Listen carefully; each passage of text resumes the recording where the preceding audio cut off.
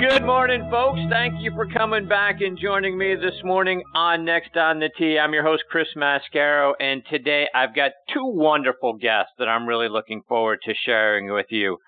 First up with me this morning, I'm going to get a return visit from one of my all-time favorite guests here on Next on the Tee, and that's Bob Friend Jr. You remember, last week, top 100 instructor Eric Johnson joined me, and if you've been listening to this show over the last 4 years, two of the guys I would put in my dream foursome are Eric and Bob Friend Jr. Bob has, played on all of the major tours. He was in the field last year at the Senior Open Championship over at Carnoustie. We'll go back. We'll get his experiences and memories from that event. We'll also get his thoughts on this week's Open Championship. We'll also talk strategy. When you're playing a links golf course, how different is the strategy and your mindset when you're going in to play a course like that than when you go out and play, one of the courses we're used to here over in the States. Bob's game is in great shape. He, has been competing out locally up there in Pennsylvania, finished third in the Tri-State Open not that long ago. So we'll get an update on how things are going for him and what his plans are for the rest of the golf season. Bob's going to join me here in just a few minutes. Following him, I'll be joined by Dr. Dan Parkinson, and Dr. Parkinson played college golf at BYU back in the early 1970s. And BYU, folks, has a rich golf history. Players like Johnny Miller, Mike Reed, Bobby Clampitt, Keith Clearwater, Dick Zirkle, Mike Reed, Daniel Summerhays, so many more have come out of that golf program. So we'll talk about that. Dr. Parkinson also served in our U.S. Army for 17 years as an orthopedic surgeon. He served during the first Gulf War. So we'll talk about that. Plus, he is now the director of sales for a company called Tagmarshal, which has developed a great software package to help golf courses effectively and efficiently manage the pace of play. So a lot to talk about with Dr. Parkinson when he joins me a little bit later on in this half hour. So, folks, we got a lot of great stories and information coming your way on this edition of Next on the Tee. I'm so glad that you're here to take the journey with me over the next hour. And, folks, Next on the Tee, we are sponsored here by the French Lick Golf Resort. Let's hear a great word from our friend Steve Rondinero about all the great things they got going on up at French Lick. Play the courses the champions play. The Pete Dye and Donald Ross courses at French Lick Resort. The 2017 NCGOA National Course of the Year, our Pete Dye course hosts the first ever Senior LPGA Championship presented by Old National Bank this July. French Lick's Donald Ross course is looking good as it turns 100 this summer and hosts the Donald Ross Centennial Classic Symetra Tour event. Book your golf vacation now at FrenchLick.com. Yeah, be sure to go to FrenchLick.com, folks, to see for yourself how great a place that they've got going on up there and to book your stay as well. And speaking of great, over the last several months, you've heard me talking about the meteoric rise of the Bradley Putter Company from concept just last year on Black Friday to one of the sensations this year at the PGA merchandise show in January. Well, I've got mine, and boy, is it a beauty. We're proud to be partnering with Bradley to help promote their unique line of putters made from burl wood. And folks, these aren't ornamental putters. People are raving about the look and the feel of the Bradley putter. They can make them custom made to you in the shape and the colors that you like. Mine's black and yellow to support my teams up in Pittsburgh. Go online to BradleyPutters.com to see how fantastic this new line of putters really is. Plus, also check out our friends at the Bobby Jones Company. Folks, summer is here, right? It's so hot outside here in Atlanta. Oh, my goodness. So is your wardrobe ready for it? Well, the folks at Bobby Jones are, and they can help you find the perfect way to liven up your wardrobe for summer. From polo shirts to tech shorts and pants to belts, you name it. Everything you need to feel great and look great, whether you're in the office, out on the town, or out on the golf course. Go to BobbyJones.com to see their new summer line. Plus, while you're in a Bobby Jones frame of mind, go to BobbyJonesClubs.com to see their great line of drivers, fairway woods, and hybrids designed by one of the game's most influential equipment dejectors, Mr. Jesse Ortiz. And like his father, Lou, and Bobby Jones himself, Jesse has a passion for golf and golf club design. You remember his great tri-metal fairway woods from his days back at Olimar. Well, now he's putting his creativity and his innovative designs to work, creating great golf equipment for Bobby Jones. Check them out online at BobbyJonesClubs.com. And also want to give a shout out to our friends over at Callaway Golf. Callaway has been the fastest growing golf brand since 2013, and the Chrome Soft golf ball is a major reason why. Chrome Soft is extremely fast, incredibly soft, and unbelievably easy to control, which is why guys like Phil Mickelson, Patrick Reed, and Jim Furyk have all changed to Chrome Soft. You've got to be willing to change to get better, and Chrome Soft and the new Chrome Soft X are in stores now. See what they can do for you at CallawayGolf.com. Chrome Soft, it's the ball that changed the ball. And one last thing, folks, if you've been with me over the last several weeks, you've heard about the great things that Russ Holden and the wonderful folks at Caddy for a Cure are doing. And I believe so much in the things that Russ and his team are doing that we are proud to be partnering with them now. One of the most unique opportunities in the world of professional golf is available to you through Caddy for a Cure. Spend a day inside the ropes with one of the world's best players as their caddy. It's a fantastic way to have the time of your life while supporting our wounded service veterans and Fanconi anemia. What a terrible disease that is. Please do your research on it. You'll walk side by side with tour players experiencing professional golf as an insider. In addition to this amazing experience, you're going to receive a fantastic gift package from Caddy for a Cure, which includes Under Armour logoed apparel and an eyewear package as well, a tour-grade caddy bib suitable for autographs and framing, a tin cup ball marking gift, chef's cut real jerky, a professional photograph of your day. So much involved in this great experience that Caddy for a Cure can do for you. So please go to Caddy for a Cure, and for is spelled out F-O-R. So Caddy, CADDYFORACURE, caddyforacure.com to learn more. All right, now back with me on the French Lick Resort guest line is Bob Friend Jr. Let me remind you about Bob's background. He's from my hometown of Pittsburgh, Pennsylvania, played his college golf at LSU, where he and his teammate David Toms and the rest of their LSU teammates won the 1986 SEC Championship. He won the Pennsylvania State Championship in back-to-back years in 1984 and 85. He turned pro in 1987. He played on the nationwide, the PGA and the Champions Tour. He's done all that since 1990. He had 5 top 10 finishes his rookie year on what's now the Web.com Tour, including a second-place finish at the El Paso Open. He got his first win at the 1991 Fort Wayne Open. He had 5 top 10 finishes in 1994 and 3 more in 1997. In all, he's finished in the top 10 27 times.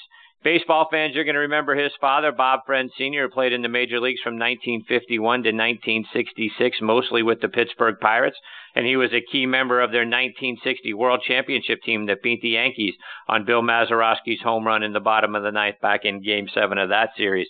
And I'm thrilled to have Bob back with me and next on the tee this morning. Good morning, Bob. How are you, my friend? Chris, I'm doing great. My goodness, you got it all down, don't you? I'm trying. No, you got it. No, that's great. You're one of the most prepared radio hosts I've ever spoken to, and it's always a pleasure to come on your show. Well, I appreciate you saying that, Bob.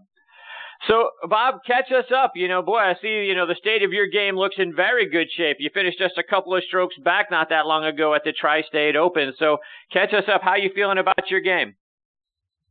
Well, Chris, last year was a transitional year for me golf-wise. I've worked with Dr. Jim Suddy since 1999, and it's one of those things where I had some time last year to really put in the work that really needed to be done over the years. The way that I am built, and what Dr. Suddy does, Dr. Suddy has a PhD in biomechanics, been teaching golf for 40-plus years. He's the most knowledgeable guy in the game, and I have been, ever since I started playing, I'm very thick in the shoulders, very thick in the chest. And so my arms have always been above the swing plane.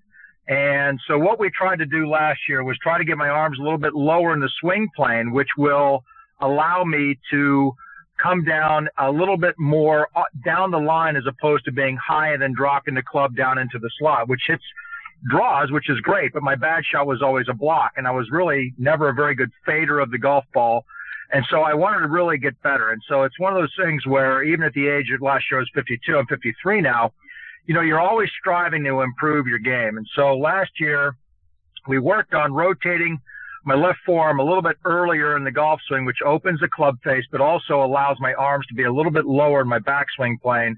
Last year, I just did not play very well. I was mostly trying to play golf swing as opposed to trying to play the game of golf. And so last year I struggled a little bit. This year, I don't have to think about what I'm doing. Basically, all the changes I made last year have been implemented in my golf swing. And I've had a very good year. I've played primarily in the tri-state section of the PGA. I shot 64 at Allegheny Country Club, won by 3 back in early June. As you noted, I finished third in the Tri-State Open at Newcastle Country Club, which is an old Tillinghast design. And currently, I'm one of the leading money winners in the section this year amongst all these young kids that hit the ball about 40 yards by me. So I've had a very good year ball striking wise. I drive the ball extraordinarily accurate. I was listening to your commercials and your advertisers. I actually just switched to the Callaway Epic Great Big Bertha driver this past week, and it is 10 to 15 yards longer than what I was playing before, which was the TaylorMade M1. I was playing the 430 head, and so I'm putting that in my bag. This coming week, I'm playing the West Penn Open, a tournament that I've won in the past, and that Arnold Palmer's name is on the trophy as well. I'm playing in that on Monday, Tuesday, Wednesday at Butler Country Club, and I'm going to have that new Callaway Epic in there, as well as 3 new sand wedges. I've never played with a gap wedge, and I've called Mizuno up, and Jeff Cook, the PGA Tour Promotions head of PGA Tour Promotions from Mizuno, sent me their new T7 wedges. So I've dropped a 4-iron out of my bag, and I'm actually putting in a 52-degree gap wedge, and then I have normal 56 and a 60, all from Mizuno, the blue ion wedges. So I've got a little revamped bag going into Butler Country Club this coming week, but I'm playing very well. And later, in the middle of August, I was given another sponsor's exemption into the Dick's Sporting Goods Open. I finished tied for 8th there in 2015, so I'm looking forward to getting back there and improving upon that finish here in a couple of weeks. Wow. So, yeah, it sounds like your game is you've gone through a bunch of changes. So, talk about that. How hard is that to go through, a swing change like that? You're changing some equipment, right? Change new driver. Sounds like you got some new wedges in your bag as well, plus a new swing. How hard is it to adapt to that? And, talk about the difference you feel like it's making in your game. Well, it's a really good question, and the answer is this: there's 2 things that you do when you play and practice a game of golf. When you're at the range, you have to go down there with intent and attent. You have to go down there with an intention. What am I trying to work on? What am I trying to improve? And you have to give it your full attention. You've got to be completely engaged in what you're doing. And you're training it down there. It's just like going into the weight room. It's any type of practice you do in any sport.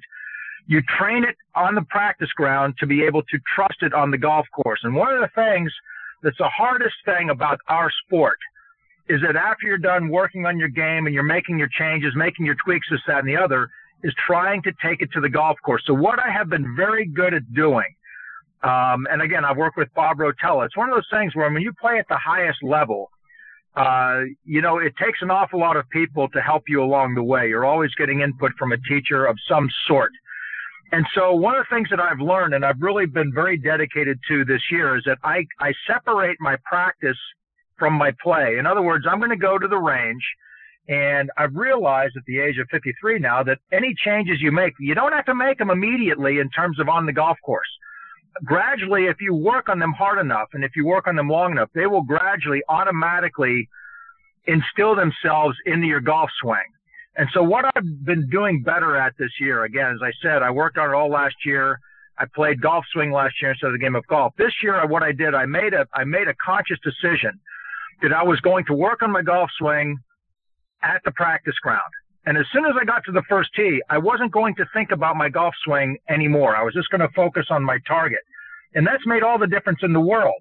And so basically what I'm doing is I'm trusting that over time, any changes that I make to my golf swing, those are going to come at the golf practice area. Once I get to the first tee, I want to be engaged in the target. I want to fall in love with my target. With regard to the equipment changes that I've made, the wedges I got from Mizuno are very similar to what I had before in terms of the lie, the loft, and the bounce. They're all identical. It's just that as a professional, we all realize that the game is played from 100 yards and in. And so when you go and you take a look at professionals go through sand wedges, like most people go through cocktail peanuts. We wear them out. I mean, we hit a lot of golf balls. at the short game area, a lot of bunker shots, this, that, and the other. Next thing you know, after a month and a half or so, you don't have any grooves left on your sand wedges. So we're very accustomed to changing out wedges. This particular set of wedges, the one that's going to be a little bit difficult for me to kind of, to kind of adapt to, it's going to be the gap wedge. Because I normally, I will hit my pitching wedge, I max it out at around 125 yards. And, for the 105-yard shot, 110-yard shot, I became very, very proficient at gripping down on the club, shortening the lever, and hitting those little half shots in there. Well, what this gap wedge is going to allow me to do, it's going to allow me to take more aggressive swings at those distances, the 105, 110-yard shots. And for me, it's just mentally, I just have to get over the fact that I've got this wedge in my hand, and I can go ahead and hit it, and the maximum that's going to fly is going to be about 110 yards. And so that's really the one area that I have to adapt. But in terms of the other two, the 60-degree and the 56, because the bounces are the same and the loft is the same and the lie is the same, it's basically just retooling a wedge. It's really not that big of a change. And the driver, look, the fact is this epic driver has basically taken all the oxygen out of the air. Everybody and their brother has hit it, including all the guys up at Oakmont. They're all saying it's longer, it's longer. I spoke with Rich Berglund, who's the regional manager for Callaway. He got me one, and it is 10 to 15 yards longer than anything that I've hit before. It's amazing, amazing piece of technology. So, Bob, I want to go back to a point you made a moment ago about going on the range and having intent when you get there. You have a talented son who's a junior player. My son is just starting to get into junior golf. The idea of just going to the range and beating balls, right, versus going in there with a game plan for what you're trying to do. Talk about how important that is. And Chris, again, you're knocking out of the park. You're like 8 under par in this interview. Here's what I tell my son, and you can relay this to your son and anybody that's listening that really likes the game of golf. Everybody pulls different things out of the game of golf. Some people love the idea that they get up there, they hit it hard, and they watch it fly. Some people like to go out there and love the camaraderie. Other people like to compete or whatnot. When you go and you practice, now here's what I told my son, and this is how I practice, how pros practice. My son currently, Andrew, the average swing speed on the PGA Tour is 113. Andrew swings it north of 118 to 120, and it's effortless. He's got more talent in his left hand than I have in my entire body. But he's 17 years old, so he really, we know what 17-year-old boys are like. They're clueless. So, that being said, what I have told him is this. Dr. Suddy, he started working with Dr. Suddy last Wednesday, not this past Wednesday, but 2 Wednesdays ago. And Dr. Suddy changed his grip. He weakened his grip, weakened his left-hand grip, which I told him, but because I'm his dad, he doesn't listen to me. He changed his takeaway a little bit in terms of keeping the club head slightly outside of his hands on the way back, at least until his hands get waist high. And he talked about having a little bit more flex in his right knee. So what I relayed to Andrew was this. He has 3 things that he has to work on. So I told him, this is what you're going to do. You're going to take 10 balls, and you're going to hit 10 balls focused solely on the grip. You're not going to worry about the ball flight. You're going to focus on the grip, taking a perfect grip for each of those 10 balls. And then you're going to take 10 more balls, and you're going to focus on your takeaway. You're not going to think about your grip or your right knee. You're going to try to get that takeaway exactly where he wants it to be for those 10 balls. And then on the third 10 balls, you're going to think about your right knee. I want to make sure my right knee is more flexed to the top. For those 10 balls, that's what you do. And then you take 10 balls, you kick away the aiming stick. We all use the aiming rods or whatnot on the range. You kick that away, and for 10 balls, you don't have any swing thoughts. You go and you get engaged in the target on the range, and you go through the normal routine that you would follow when you're on the golf course, and you try to shape shots. You try to hit a low hook, a low cut, a high hook, high cut, a half shot. You try to work the ball up and work the ball down. You try to hit 10 shots just like that. We're not thinking about anything except the shot and your target, and then you repeat it. And that's how professionals practice. You always have to make sure that you put in mental practice as you're out there working on physical practice, because that's the best way to get what you worked on the range to integrate itself into your game on the golf course. And then, as I said, once you get to the first tee, forget about golf swing, because you've already done the work. You've trained it at the range to be able to trust it on the first tee and the rest of the day. Wow, that's great advice, and I'll certainly pass that along. I'm going to have my son listen to your answer there, because I think that's an area where he's 16, so he'll be 17 here before long. So yeah, he's in that same spot where, you know, he's got to really come with a game plan and then try to go execute. What am I trying to do today on the range? What's my target? What's my thought process? What am I going to, you know, try to work on? And that's a place where I think, you know, just at that age, to your point, they're not quite ready to listen to us yet. So great advice, and he'll take it from you, though he won't take it from me. Exactly. Bob, I want to get your thoughts on some things, you know, going on right now. Obviously, this is Open Championship week. You played last year in the Senior Open Championship over at Carnoustie, which is going to host the Open Championship next year. Talk about your experience there, and I'm really interested in how the strategy of the game, when you're going in and playing a links golf course like that, how different is the strategy from when we're playing, you know, golf over here in the style of play that we have in the U.S.? First of all, going to Carnoustie and going to Scotland last year was the coolest thing that I've ever done in golf. And I've done a lot of cool things in golf. I've been very blessed. The Lord has blessed me with health. I mean, you know, as I think if you ask anybody except maybe Jack, no, I actually check that. If you ask anybody, including Jack Nicklaus, they would always say, yeah, I wish I should have done that. I should have won here, should have won there, whatnot. But the fact of the matter is, going over and qualifying for the Senior British Open at Carnoustie last year, playing in the tournament and making the cut, it was the greatest experience I've ever had in golf. First of all, the first thing that you understand when you get over there, the turf is completely different, especially a seaside course such as Carnoustie, where you're basically playing off of fescue grass, off of a very sandy soil that drains extraordinarily well. It's very, very firm, and the grass is very, very coarse. And you know, you have to be able to hit a lot of different shots. You've got to work on bump and run shots. You hit a lot of putts because the ground is so firm, especially when they cut those hole locations just over the bunkers there. You've got to really, really work on bump and runs and putting the ball maybe from 20, 30 yards, especially if the wind is up and the wind is behind you. It brings in a whole new element of the ground game that we normally do not see here in the United States. We try to duplicate it. I think if you go and you take a look at Kiowa and Pinehurst with the sandy, loamy soil, I think that they do a very good job of trying to duplicate that, but it's just not quite the same as going over there and playing. And again, you've got, you know, the thing about over there in Scotland and over there in the UK is that the weather changes dramatically, especially on the sea. I mean, you literally can have all four seasons in an afternoon. I mean, it can be 50 degrees and driving rain and sun, and then really hot and then cool again. It's an amazing experience. And if anybody is ever thinking about going over there to Scotland to play all those wonderful golf courses, it's an experience you'll never forget. Watching the Open Championship this week, I mean, obviously the weather yesterday was dreadful. Very rarely do you have a suspension of play in the Open Championship. And then today it's completely different. I mean, we've already had 365s shot this morning from I don't know the Norris guy, but Scott Hand obviously is an Aussie, and Jason Day have shot 65, and it looks like Brandon Grace, who has just birdied 17 to go 8 under par for the day, has an opportunity to shoot the lowest round ever recorded in major championship history, which would be 62. Now, granted, par is 70, but that is a hell of an accomplishment.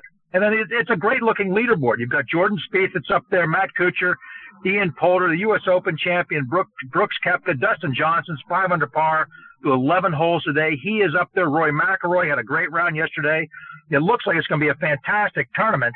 And when you go and you take a look at these classic venues, the cream comes to the top on these great golf courses. It's the same thing here in the United States. You take a look at a golf course like Oakmont, which hosted the U.S. Open last year in 2016. You take a look at the list of the players that have won at Oakmont: Jack Nicklaus, Ben Hogan, Sam Snead, Bobby Jones, Johnny Miller, Larry Nelson, Angel Cabrera. There are no flukes that win at these great golf courses, and Royal Birkdale's the same way. You got Arnold Palmer, Ian Baker Finch, Tom Watson, Mark O'Meara, and this year looks like it's going to be the same thing. So I think it's going to be a great day today for golf. Might see some records broken. And I think tomorrow it's going to be a fantastic finish. And Bob, to your point about the weather changes and how much things, how drastic things can change from, minute to minute when you're playing over there as the weather rolls in and out. From a strategy perspective, when it gets bad like that, when you get the high winds and you get the rain and all of those sorts of things, one of the things I was surprised to see yesterday was that, it didn't seem like, that kind of weather change took driver out of most guys' hands.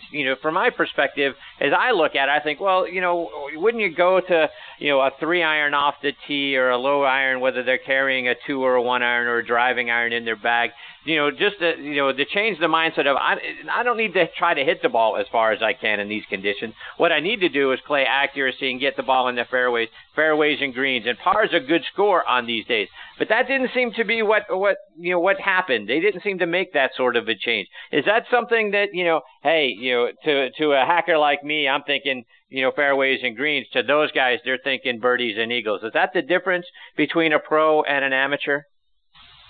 Well, I tell you, Chris, the number of differences between professionals and amateurs, there's some things that professionals do that amateurs don't do. First of all, you have to understand that whether you're playing in the club championship or the city championship or the U.S. Open, all players feel nervousness. Every single one of them. If you go and you ask Jordan Spieth after today, were you nervous on the first tee? He's going to tell you, absolutely I was. Every single person gets nervous. What happens with amateurs is that amateurs panic when that nervousness comes around, and professionals recognize as an old friend, like, there's the butterflies in the stomach. This is good. Been here before. Let's get into our routine. Let's focus, and let's fall in love with the target, fall in love with the shot. We're going to head and be decisive. When it comes to playing in bad weather, the most important thing that you want to do pre-round is you want to be organized. So let's say you're going to go out there and you're going to play in the rain. First of all, what you want to do is you want to make sure you put an extra towel or two in your golf bag. And then most importantly, I don't play with weather gloves. What I do is I have a number of gloves that I've used in practice that don't have all holes in them and are in pretty good shape. I keep them in a Ziploc bag. And so I might have maybe 8 or 10 of my older gloves in a Ziploc bag. So if my glove gets wet, I simply take it off and I replace it with a new glove, or a different glove, I should say. The thing that has me scratching my head with regards to amateurs and they're playing in the rain, rain gloves are great. But for the life of me, I have no idea why an amateur for his entire life played with one glove on either his left hand or his right hand if he's left-handed. And then as soon as it starts raining, he puts 2 gloves on. I never understood that. It's like you never played with 2 gloves in your life. Just because it's raining, why would you want to put 2 gloves on your hands? The left hand, if you're right-handed, or the right hand, if you're left-handed. Those are the hands that are important, the ones you really need to maintain connection. The ungloved hand is basically just kind of riding on it. The grip is primarily held in the last 3 fingers of that gloved hand, where the club is gently pressed into the palm of the hand. So really the only hand that should be gloved with rain gloves is the hand that you normally glove. The other thing that you want to make sure is that you adjust expectations if you have them. Realize, let's say that you're, again, playing in your city amateur championship or city open championship, and you played the golf course, and you consider that, even par is usually a pretty good score here. When the weather gets lousy, adjust what you think is going to be a good number, and that's going to help you to stay patient during the course of the day. Most amateurs and most professionals, some professionals, once the weather turns south, they have a tendency to lose their patience. They're miserable. They don't like being out there. And playing in bad weather is really a frame of mind more than anything else. Be organized before you start. Get your bag organized. Know that you got the extra towels, the extra gloves in your bag. Make sure you got your umbrella. And also adjust what you think is going to be a good number today, because that's going to help you to stay more patient, which is the key to playing in terrible weather. Bob, we saw the story yesterday about, when in the first round, Rory McIlroy got off to a terrible start, right? He bogeyed 5 of his first 6 holes. And then we learned that his caddy pulled him aside, going into the next hole and kind of admonished him. He's like, you're Rory McIlroy. What are you doing? Right? So Right. are you surprised at all to hear about a caddy pulling his man aside and sort of giving him a tongue lashing, if you will, sort of early on in his round and remind him who he was to kind of, whether it's change his mindset or do whatever, give him a kickstart. Is that unusual, or does that go on from time to time? No, it definitely goes on. Look, the reason that tour players don't take local caddies at tournaments is because that tour caddy is a highly skilled individual. Believe me, they're not just out there toting bags. If you've had a caddy who's worked with you for a while, he knows when to talk, when to shut up, when to give you a read, when not to give you a read, when to give you a little extra advice. And that is a huge importance when it comes to playing tournament golf, because again, what we're talking about is one or two shots can change a career over the course of 72 holes. The tour caddies are very, very astute at being able to read their player. And so I'm not surprised. I was glad that it happened. He just kind of slapped me upside the head with his comments and said, "Man, what are you doing? You're Rory effing McIlroy. You're one of the greatest players in the world. You've got major championships under your belt." Basically, what I felt was he basically was telling him, "Why are we out here walking on eggshells? Go out there and get it. You're the man. You are the best."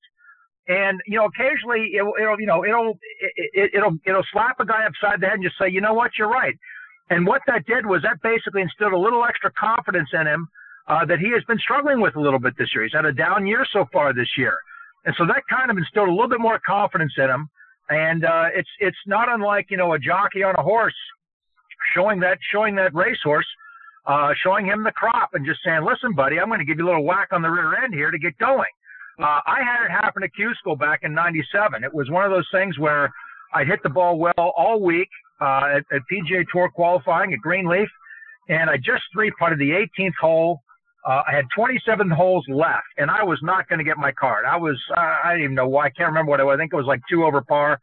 I was just not getting it done. I three-putt 18. I kind of go walk over the first tee, which was going to be my 10th tee, and my caddy got in, Mick Peterson.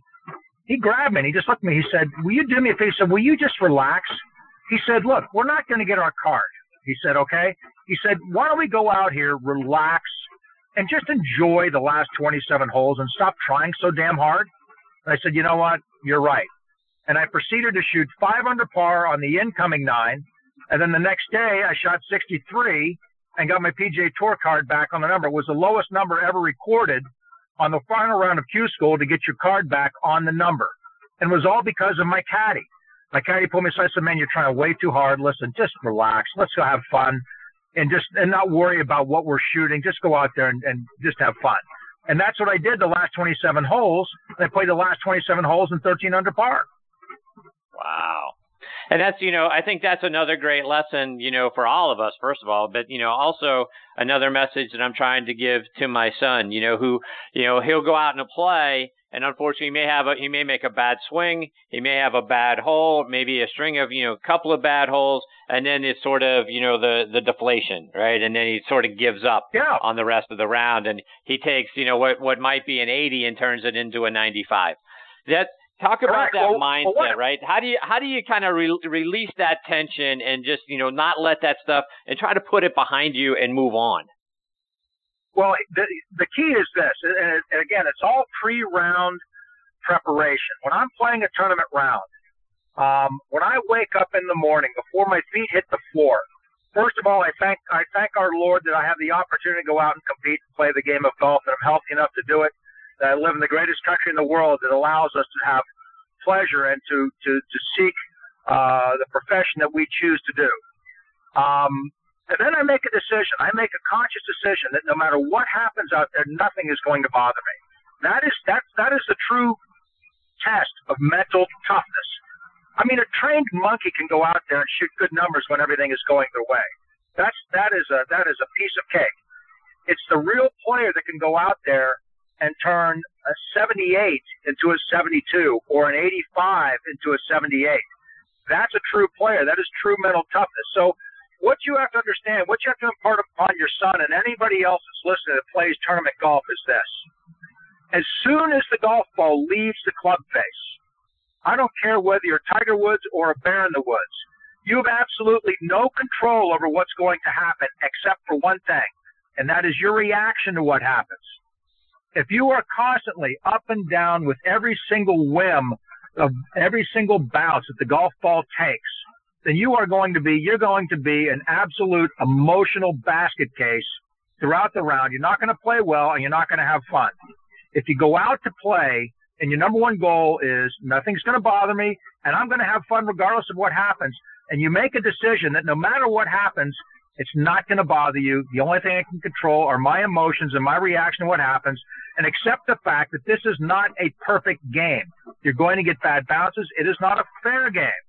If you can go into that mindset before you ever get to the golf course, you've got about a 90% chance that you're going to have a fun day and you're going to have a very good round of golf. Bob, just a couple more before we let you go. First, Bernhard Langer is about a month from turning 60, and he has been dominating out on the Champions Tour. And he's threatened to win last year at the Masters at Augusta. He was in the second to the last group before a bad final round ended up giving him a tie for 24th. But talk about Bernhard Langer. When you watch that guy, and he again dominating out on the Champions Tour at age 60. What are your thoughts on him, and have you had an opportunity to spend any time playing with or talking with Bernhard Langer? Well, I played a couple practice rounds with him. First of all, I attribute it to German engineering. Mercedes, BMW, Bernhard Langer. I mean, they're all precision engineered equipment. Bernhard has about 4% body fat. He's taking great care of himself. He's always pursuing excellence. He's always trying to get better. You go out there, the practice round that I played with him was at Broken Sound a couple of years ago at the Allianz Championship, and he was out there. He had a golf bag. We're on in the practice rounds. Most of us ride because you got to do a couple of pro-ams, this, that, and the other, and they allow you to ride during practice rounds. He probably had 20 clubs, 25 clubs in this golf bag. He was constantly trying new things, trying to see what could get slightly better to make sure that he was progressing. And I think that's really one of the things that you have to understand about all great players is that they are never satisfied at the current level of their game. They are always looking to get better, whether it's physically, whether it's mentally, whether it's an equipment change. For me, I've had this M1. It's been fantastic. I love TaylorMade. I've got two hybrids in my bag that are TaylorMade. I've got a TaylorMade SLDR 3-wood that I absolutely love. But I also realized that, I'd like to hit the ball a little bit further without having to make major swing changes. How can I do that? And so Callaway Epic was the answer. It was one of those things where everybody's talking about it, so I decided to try it, and I found that it was true. The great players are always striving to get better. Now, there's all this rigmarole about Bernhard Langer. Is he anchoring? Isn't he anchoring? This, that, and the other. I'm going to tell you right now, Bernhard Langer has more integrity than just about anybody I have ever met in my life. He is the last person in the world that I would ever accuse or think of cheating. If he says that he is not anchoring that putter, then I believe him. He is an honorable man. He's a Christian man, and he just happens to be better than everybody else. Here's a guy that's battled the yips probably even 5 or 6 different times throughout his career. And he has always figured a way to get the ball in the hole. And he has an indomitable will, and he's constantly trying to get better. And he's just taking great care of his body, and that's why he's beating everybody each and every week. So, Bob, can't let you go. I got to get a pick from you. Who do you expect to be at the top of the leaderboard tomorrow? Tomorrow evening, holding the claret jug. I think Jordan Spieth is going to do it. I think that Jordan Spieth. I think he is an absolute Marine Corps sniper with his putter. He is scary good when he putts well, and he is really putting well. His ball striking is better, and he's in a great frame of mind, and I like him when he's leading. So I fully suspect that we got another wire-to-wire winner here with Jordan Spieth. I would be very surprised if we didn't bring it home. Bob, let our listeners know. How can they stay up to date with all the great things that you're doing, whether it's online or over social media? Well, I'm on Twitter at BobFriend_golf. And I've got a private Facebook, but I've got a lot of friends on Facebook. And just keep looking for the papers, and Lord willing, you won't have to have the paper turned upside down to see me at the top of the leaderboard, the Dick's Sporting Goods Open, second week in August. Well, Bob, you know we're 100% behind you, my friend. We're pulling hard for you. Hopefully everything continues to go well. Sounds like your golf game is in great shape, so I fully expect to see you at the top of the leaderboard there. So good luck with all of that. Good luck with your son and, his junior golf, and please say hello to your father to us, as well, because we always keep him in our thoughts as well. So thank you for all of that, and thank you for your time this morning, my friend. Chris, thank you for having me on. My dad's doing great, and I want to thank all the men and women in our armed forces around the country that protect our freedom and our liberties, and also all the first responders. You're very special people, and our freedom is provided by you. So thank you very much to everybody listening. Thank you very much for adding that in. Bob, take care, my friend. We'll catch up soon. Anytime, Chris. Thank you, buddy. All right, take care, Bob. That is Bob Friend Jr. And folks, you're not going to find a better person than Bob Friend. He's been fantastic to us over the years here on the show. And, I fully expect that, based on the status of his game and the things that he shared, he's going to be at the top of many leaderboards here, both on the Champions Tour and around the sections up there in Pennsylvania that he's playing on. All right, before we get to my next guest, Dr. Dan Parkinson, we'll hear a word from our friends over at the Salt Creek Golf Retreat and the PGA Tour Superstore. If you're looking for a great place for your annual golf outing, a weekend golf getaway, or just a round of golf with your buddies, then Salt Creek Golf Retreat is just what you're looking for. Centrally located in Nashville, Indiana, just south of Indianapolis and west of Cincinnati. This challenging but fair 18-hole golf course appeals to all skill levels, and its scenic views of rolling hills and tree-lined fairways are sure to make golfing memories for years to come. Owned and operated by former Purdue and New York Giants fullback Randy Manier, Salt Creek Golf Retreat offers stay-and-play packages that include golf and a fully furnished 1- or 2-bedroom condo. After your rounds, be sure to stop by the 19th Hole Sports Bar and Restaurant for great food, fun, and drinks. Randy and his staff will treat you like family. For more information, log on to saltcreekgolf.com. That's saltcreekgolf.com. Or give them a call at 812-558-5944. Salt Creek Golf Retreat. Start making your golfing memories today.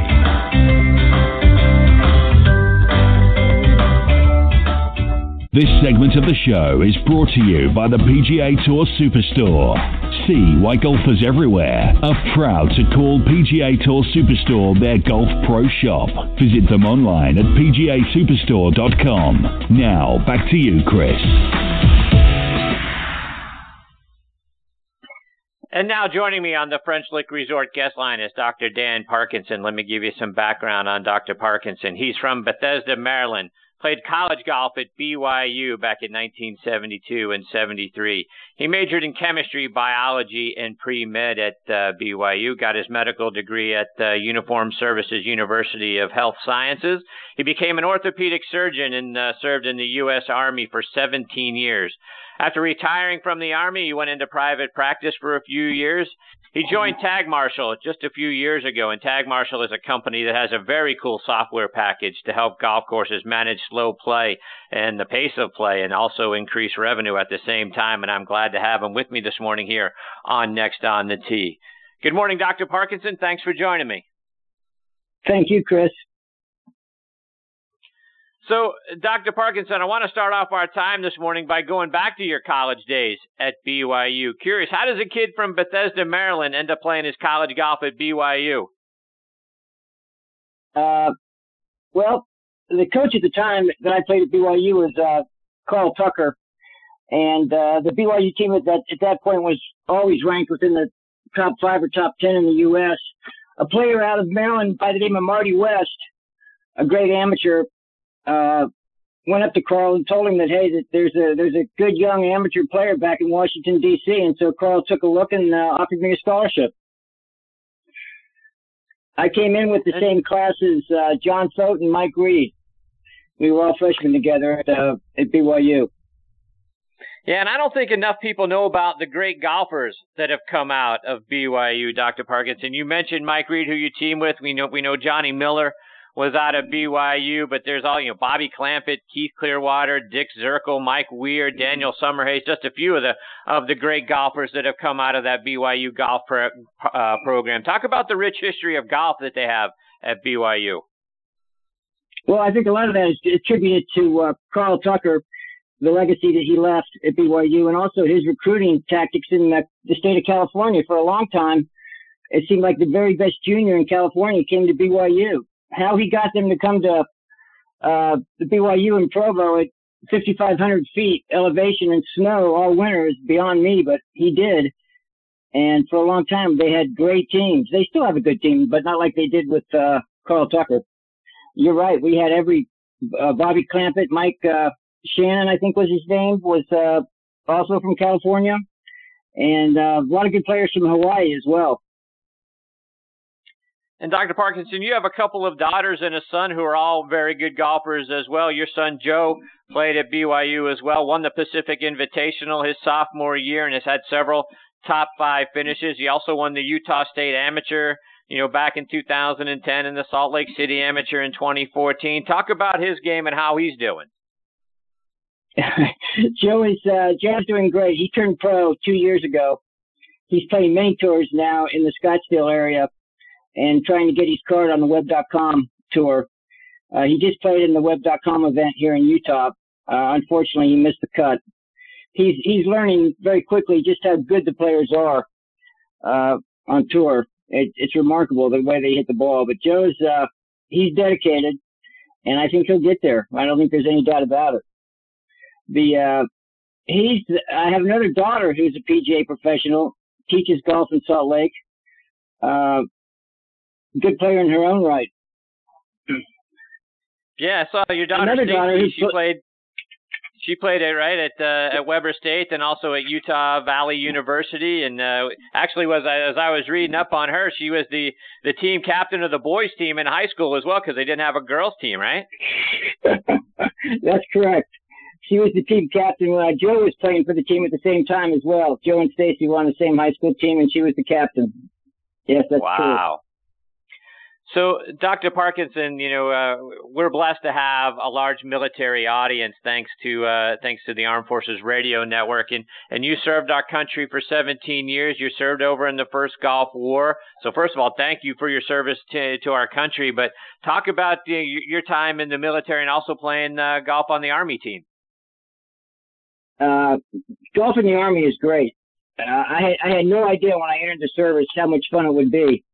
For several years, I went to the Army golf trials, which was basically, you'd show up a week beforehand and practice.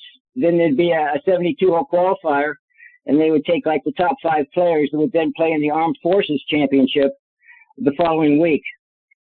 Several times, the hospital commander would say, "No, I can't afford to let my orthopedic surgeon go play golf for the Army." But then he would get a letter from the Pentagon stating otherwise, and so he would reluctantly let me go play.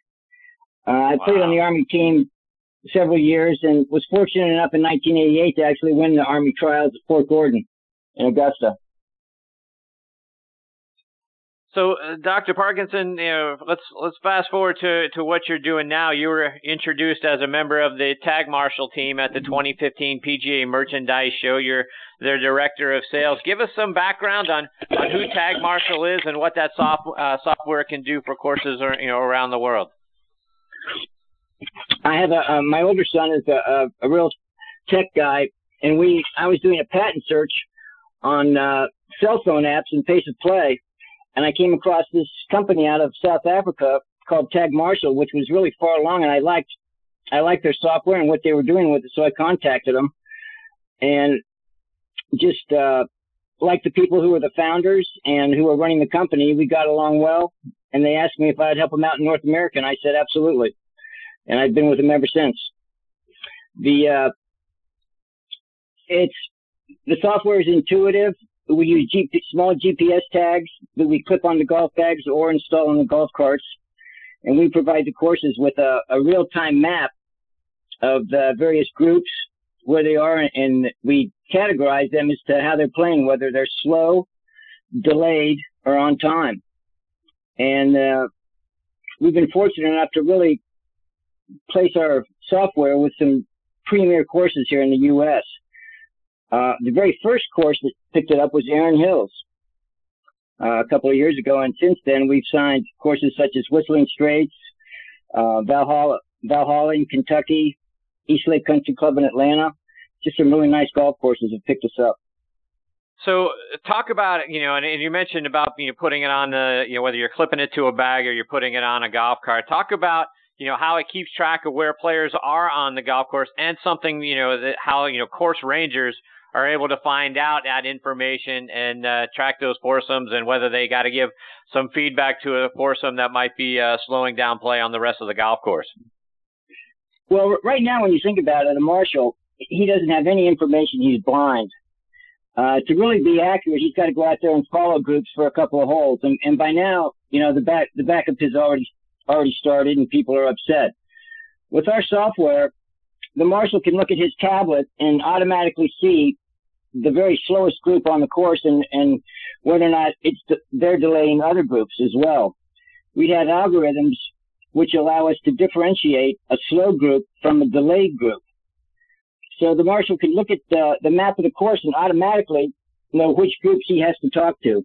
He can leave the fast groups alone. He can leave the delayed groups alone and just go and concentrate on those who need to speed up. And when he goes to the group, characteristically, nobody's playing in a slow group. It's always the group ahead of him. Nobody admits to playing slow golf. But he can go to the group and he can show them absolute objective data and say, you're on pace right now for a 4-hour and 45-minute round of golf if you continue like this. And our goal is 4 hours. We really need for you to pick it up. And there's not a whole lot they can say that. He can show them the data, he can show them the map, and the number of groups that are behind them that they're delaying at the time. And it's remarkable in that it's play at every single course that we've gone into. In fact, as soon as people know that they're being watched, that they have an active pace of play program, the course average time goes down immediately. So I think it's a program that is. Go ahead. I'm sorry, Chris. No, please finish your thought. We've discovered in some of the studies that we've done now, since we've had the software in several courses for over a year, that managing flow on a golf course can provide other information as well. Erin Hills uses it to track their caddies. Each caddy is assigned a GPS tag, and they want to make sure that certain caddies aren't the reason for the delays. So they use it to track caddies. The same with Whistling Straits, which is a caddy-only course. Erin Hills uses, in Wisconsin, they get a lot of severe weather in summertime, and so when they have to clear the course, they can now look at the map and see where every group is and whether or not they're off the course or whether or not they're safe. It's also been shown to increase revenue. If a guy takes 5 hours to play golf, there's not much chance he's going to go in the grill and buy lunch. He's probably going to go to his car and slam his trunk. So we think that there's a lot of other benefits beyond pace of play that come from the software, including increased revenue. And Dr. Parkinson, when I was, walking through the video and taking a look at the product, it also talks about heat maps and how that helps with course setup. Talk about that. What do those heat maps do, and how does that help a golf course know how to set the golf course up from day to day? Well, one of the side benefits that comes from the program is geofencing. Anytime you're utilizing GPS, you can always draw a fence around your area and then be notified if somebody leaves that area. So we offer this as a side benefit, geofencing, and part of that is heat mapping, which just shows where people drive their carts. This is great for the superintendent. He can see the way the course flows, where the carts go and so forth, and then he can either rope that area off, or he can decide that he's going to have to put a cart path there if it has been placed there already. So it helps him tremendously as to what type of work he needs to do to keep the course in good condition. It also allows him to keep track of his employees on the course and where they are and how long they've been there and so forth. It's just we hear this term big data all the time now. And this is what the courses have never had in the past. And it's what they need is the data to know they're making the right decisions. And one of the other things I saw, and you talked a moment ago about, giving a course the ability to track caddies, and if the caddy is causing slow play or that sort of thing. But the software keeps player data as well, right? So I would imagine if you're a private golf course and you're looking at player data, you could see if, Bill Jones has got a history of, slow play, and those sorts of things, so that, maybe that gives them an opportunity to, quote unquote, coach Mr. Jones on, what the history of, his play and playing time is. Is that an added benefit? Talk about how you're able to track, the player information as well. That's a good point, Chris. The software keeps all kinds of historical data. The director of golf can go back a year from now and see how long it took to play the course that day, if he wants, or how long the average playing time was for individual golf holes. As far as player profiles go, in private clubs, that does become an issue, and that there's only one tag that goes out per group. But if that player is continuously slow over time, and you get data on him for, let's say, 20 rounds, and out of those 20 rounds, 50% of the time he's slow, then you see that pattern developing. And a private club can enforce that any way they want. They can be discreet about it, or they can make it open knowledge if they want. They can make sure, though, that they don't put 4 guys together in a group like that where all of them play slow 50% of the time, because then they're really going to have a problem. So the player profile, I think it's great. I think we should have a pace of play index just like a handicap. Most of the courses don't want to go quite that far, but I think in the future we may have something like that. Mm-hmm. So, Dr. Parkinson, give us some feedback, that you guys are hearing. What are the clubs saying? What are people saying? What are the folks that are coming by, your booth at the PGA Merchandise Show? I see you guys are already set up for next year. What are folks telling you guys? Well, with the courses that we've signed already, they're great referral sources for us. 50% of our new courses come as a referral from one of our pre-existing clients at this point. And what the courses don't realize is that we're not a product that we just sell and then you don't see us again. The customer service from my mates over in South Africa is really remarkable. They become your partner in pace of play. They're continuously developing reports for the courses. They stay on with the courses to help them with the software.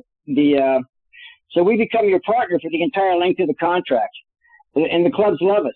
A lot of the head pros say that they can't do without it. The first thing they do when they come in the morning is pull up the map of the course and see how everybody's playing, what the pace of play is, and see how the course flow looks. So we're happy with that. We couldn't be in a better position at this point. There's a niche out there that we've been able to fill, and our price point is such that we're available to the average golf course in America, not just premier courses, average daily fee or private clubs. So, Dr. Parkinson, how can our listeners go, they're intrigued, right? You piqued their interest. How can they go online or go on social media, find out more about the product, and then follow you guys and see all the great things you're doing? Oh, it's easy. Tell their head pro about it, their director of golf, about the new software. A lot of people still haven't heard about us. They can go online to our website, and there's places on the website where they can contact us or they can ask for a demo.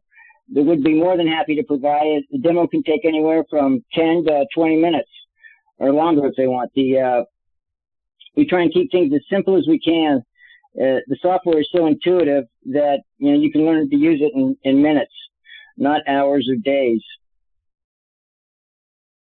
Well, Dr. Parkinson, I can't thank you enough for taking time out of your morning to join me here on the show. I hope you'll come back sometime, update us on the great things you guys are doing, because the software just sounds absolutely outstanding. Chris, I'd like that. Let me say, the Armed Forces golf, well, it's fantastic. I know they've opened the courses up to civilians now in most places, and there's no place where pace of play is more important than on a military golf course. And we would, that's one of our goals, is to make inroads into that industry there, to provide that service to our men and women who are in the military. Thank you, Chris. Great. Absolutely. Thank you. Thank you for sharing that. Look forward to catching up with you again. I hope sometime real soon, Dr. Parkinson. In the meantime, all the best to you and your family.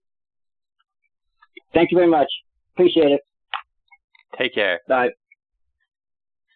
That is Dr. Dan Parkinson, and again, the company is called Tagmarshal, and if you go online to take a look at their site, it's absolutely fantastic, all the different things that software package, allows, the clubs to do, and the things that they can see and track, and boy, when I was watching the video, it's absolutely amazing the amount of data that their software provides. So it's really great stuff. Again, the name of the company is Tagmarshal.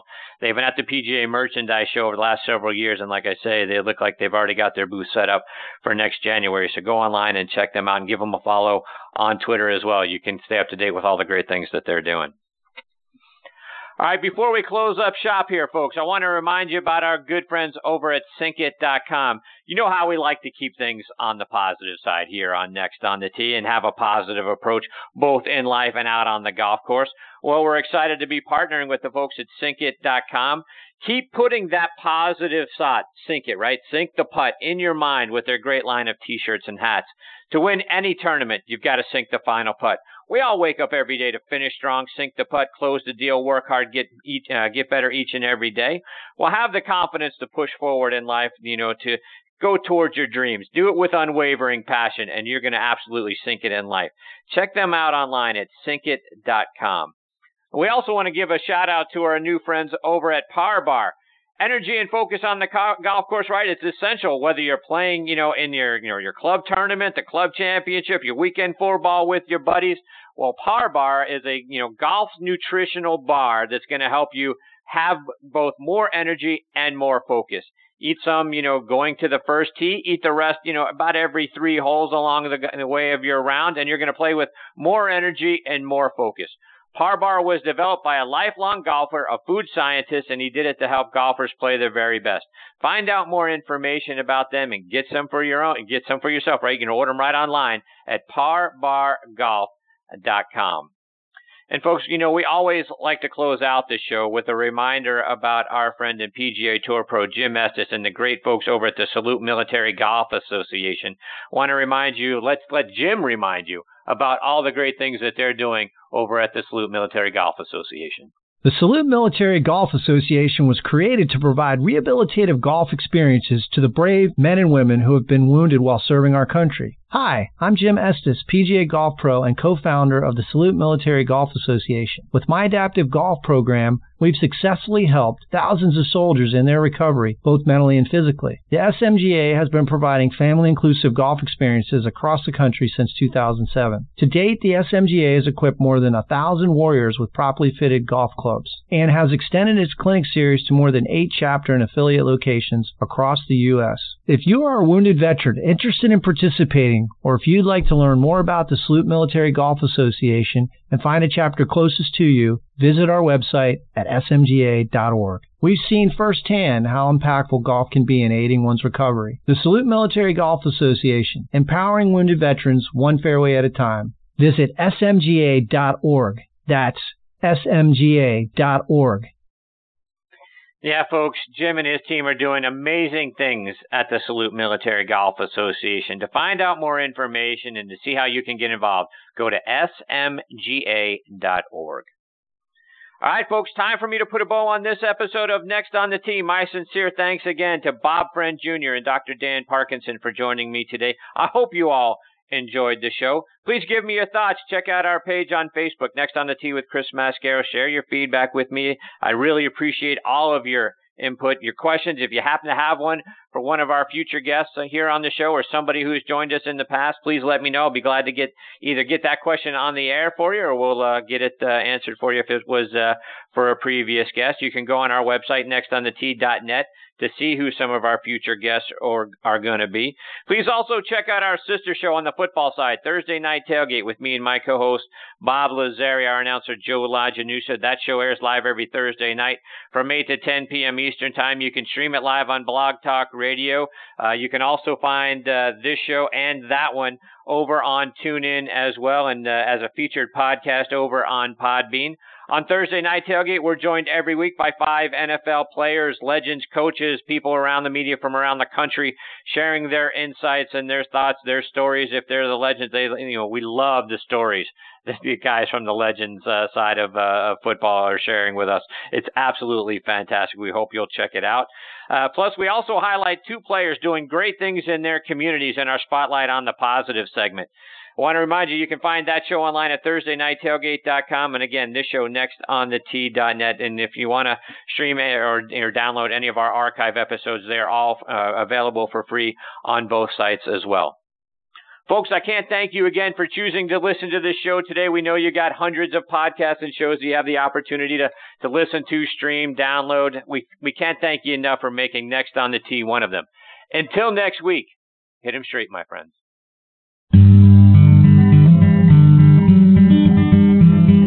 You've been listening to Next on the T with Chris Mascaro, where PGA and LPGA legends, pros and top instructors, and media members go to tell their stories.